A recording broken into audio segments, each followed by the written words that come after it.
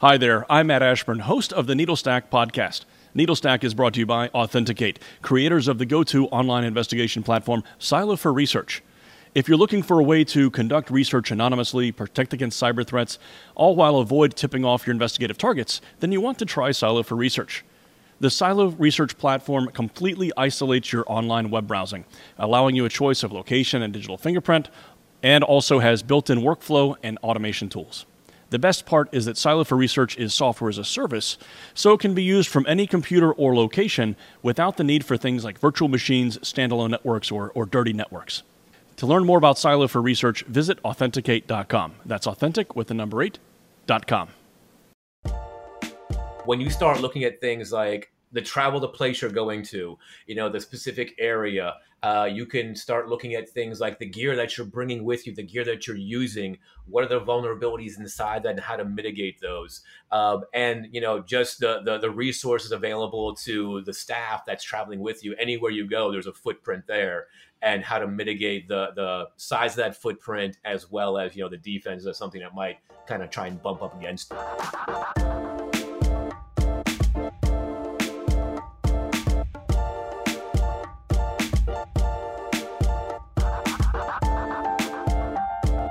Welcome to NeedleStack, the podcast for professional online research.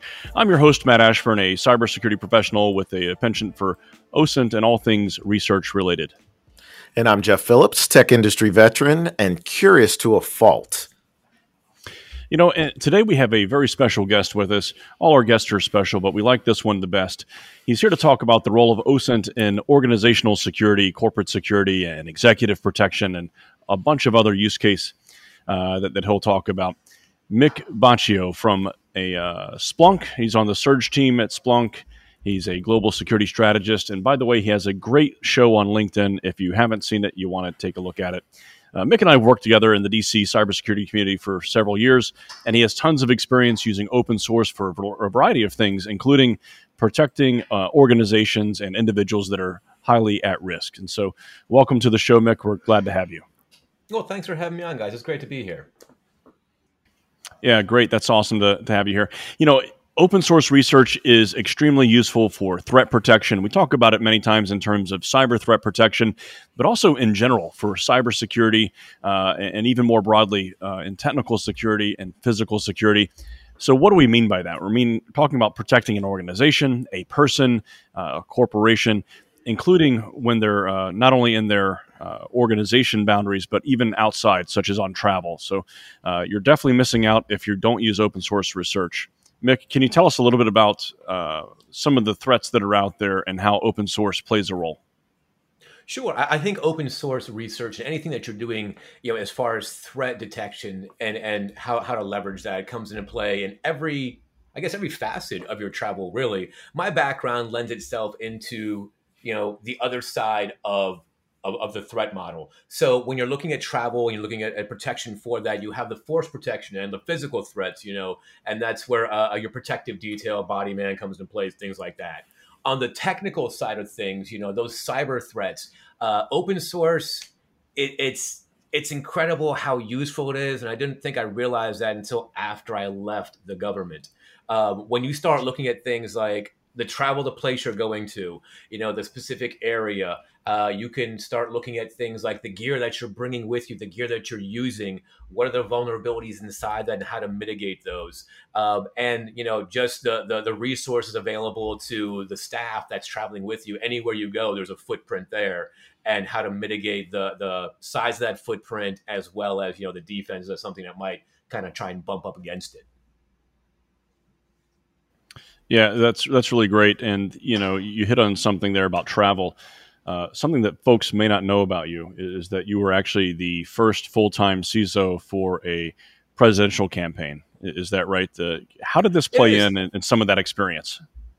It's really weird for me. So I was the CISO for Pete Buttigieg, Mayor Pete out of Indiana, who's currently the Department of Transportation Secretary. I was the first guy to do it, which is really weird when you think about what the role entails. My background being threat intelligence from the White House, I get it. I was a natural fit.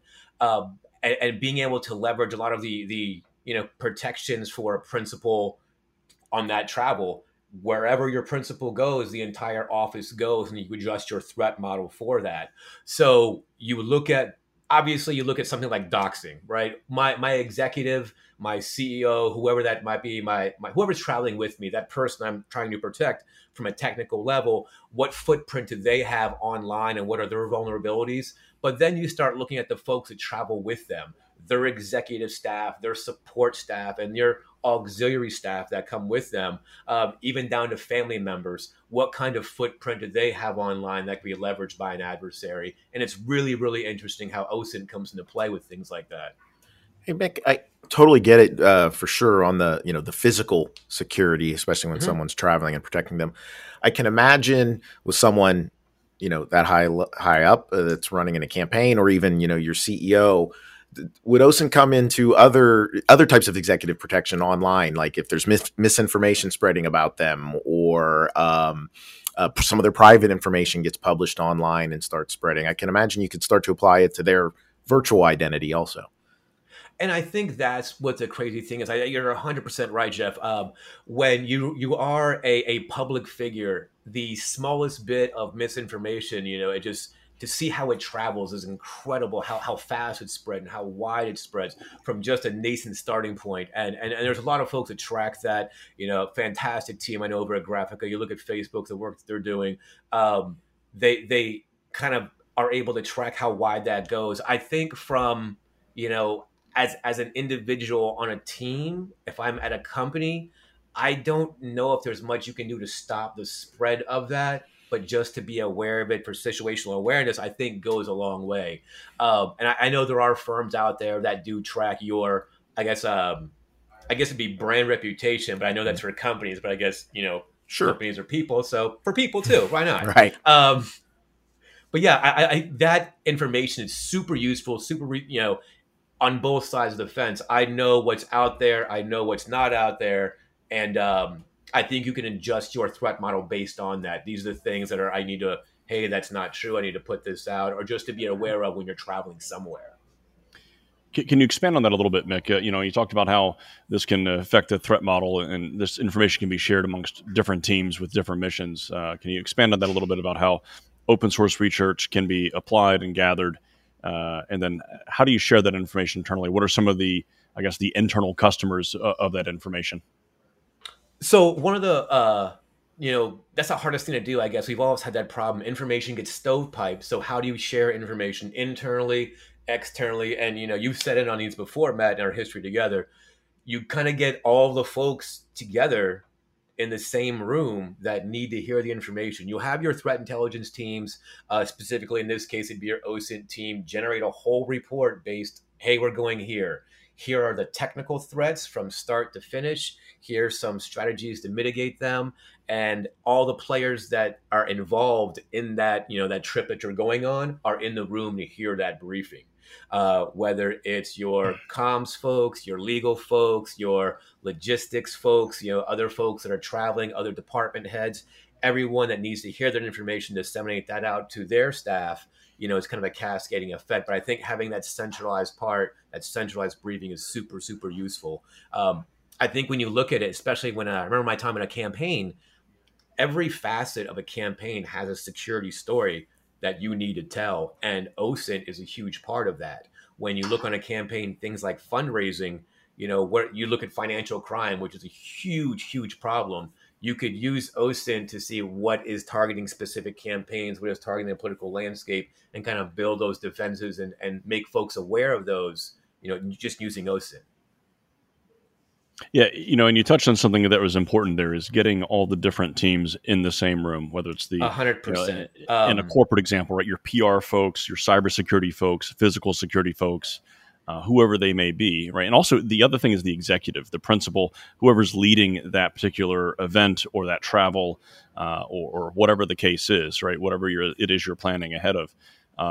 Having them in the same room, gets them on the same page. But I think even more importantly, having the executive or the principal there really does reinforce the desire to have good security tradecraft. And it's that buy-in, right? When the buy-in comes from the top, it sets the stage. And to build onto that, all the principal levels that the best thing you can do is just tabletop everything that could possibly go wrong, every scenario you can think of. Hey, what do we do if X, Y, Z? The same thing you would do at incident response. This is something you plan out beforehand.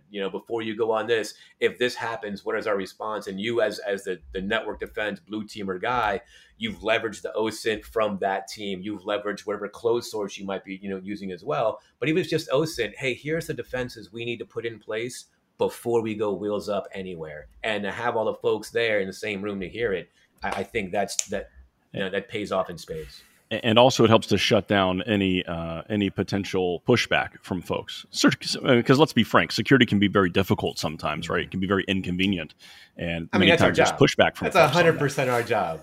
It's every place, because you can have operations without security, right? But you can't have security without operations.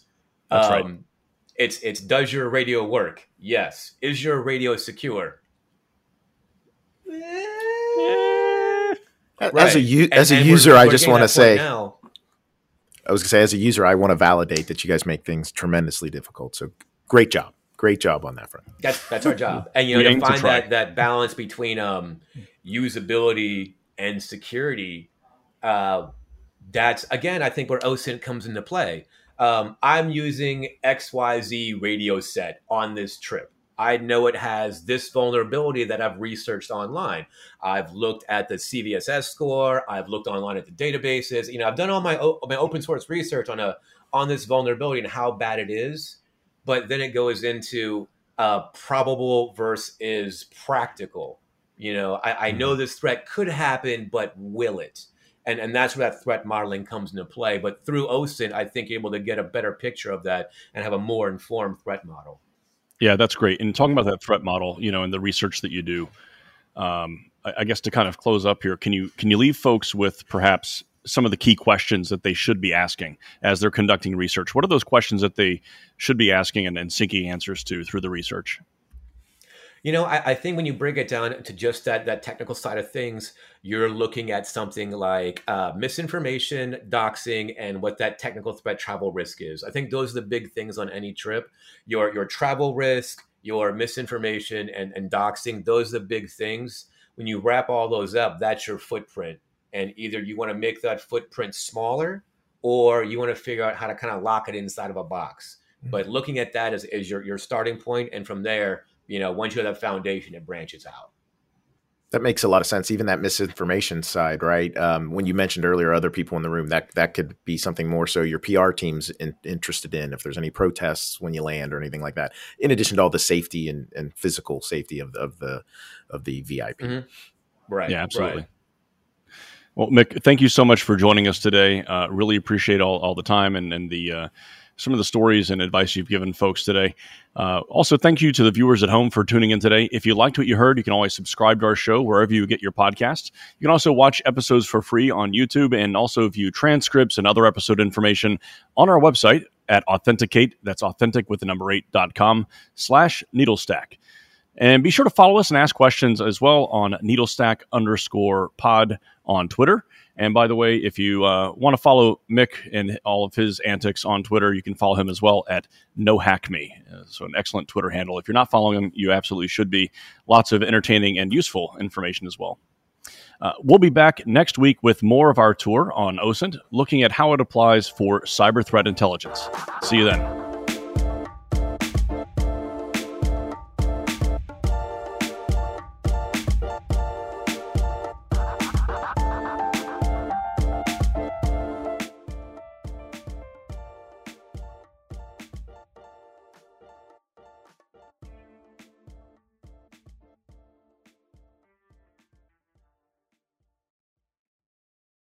Hi there, I'm Matt Ashburn, host of the Needlestack podcast.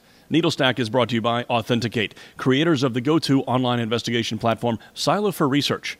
If you're looking for a way to conduct research anonymously, protect against cyber threats, all while avoid tipping off your investigative targets, then you want to try Silo for Research. The Silo Research platform completely isolates your online web browsing, allowing you a choice of location and digital fingerprint, and also has built-in workflow and automation tools. The best part is that Silo for Research is software as a service, so it can be used from any computer or location without the need for things like virtual machines, standalone networks, or dirty networks. To learn more about Silo for Research, visit authenticate.com. That's authentic with the number 8.com.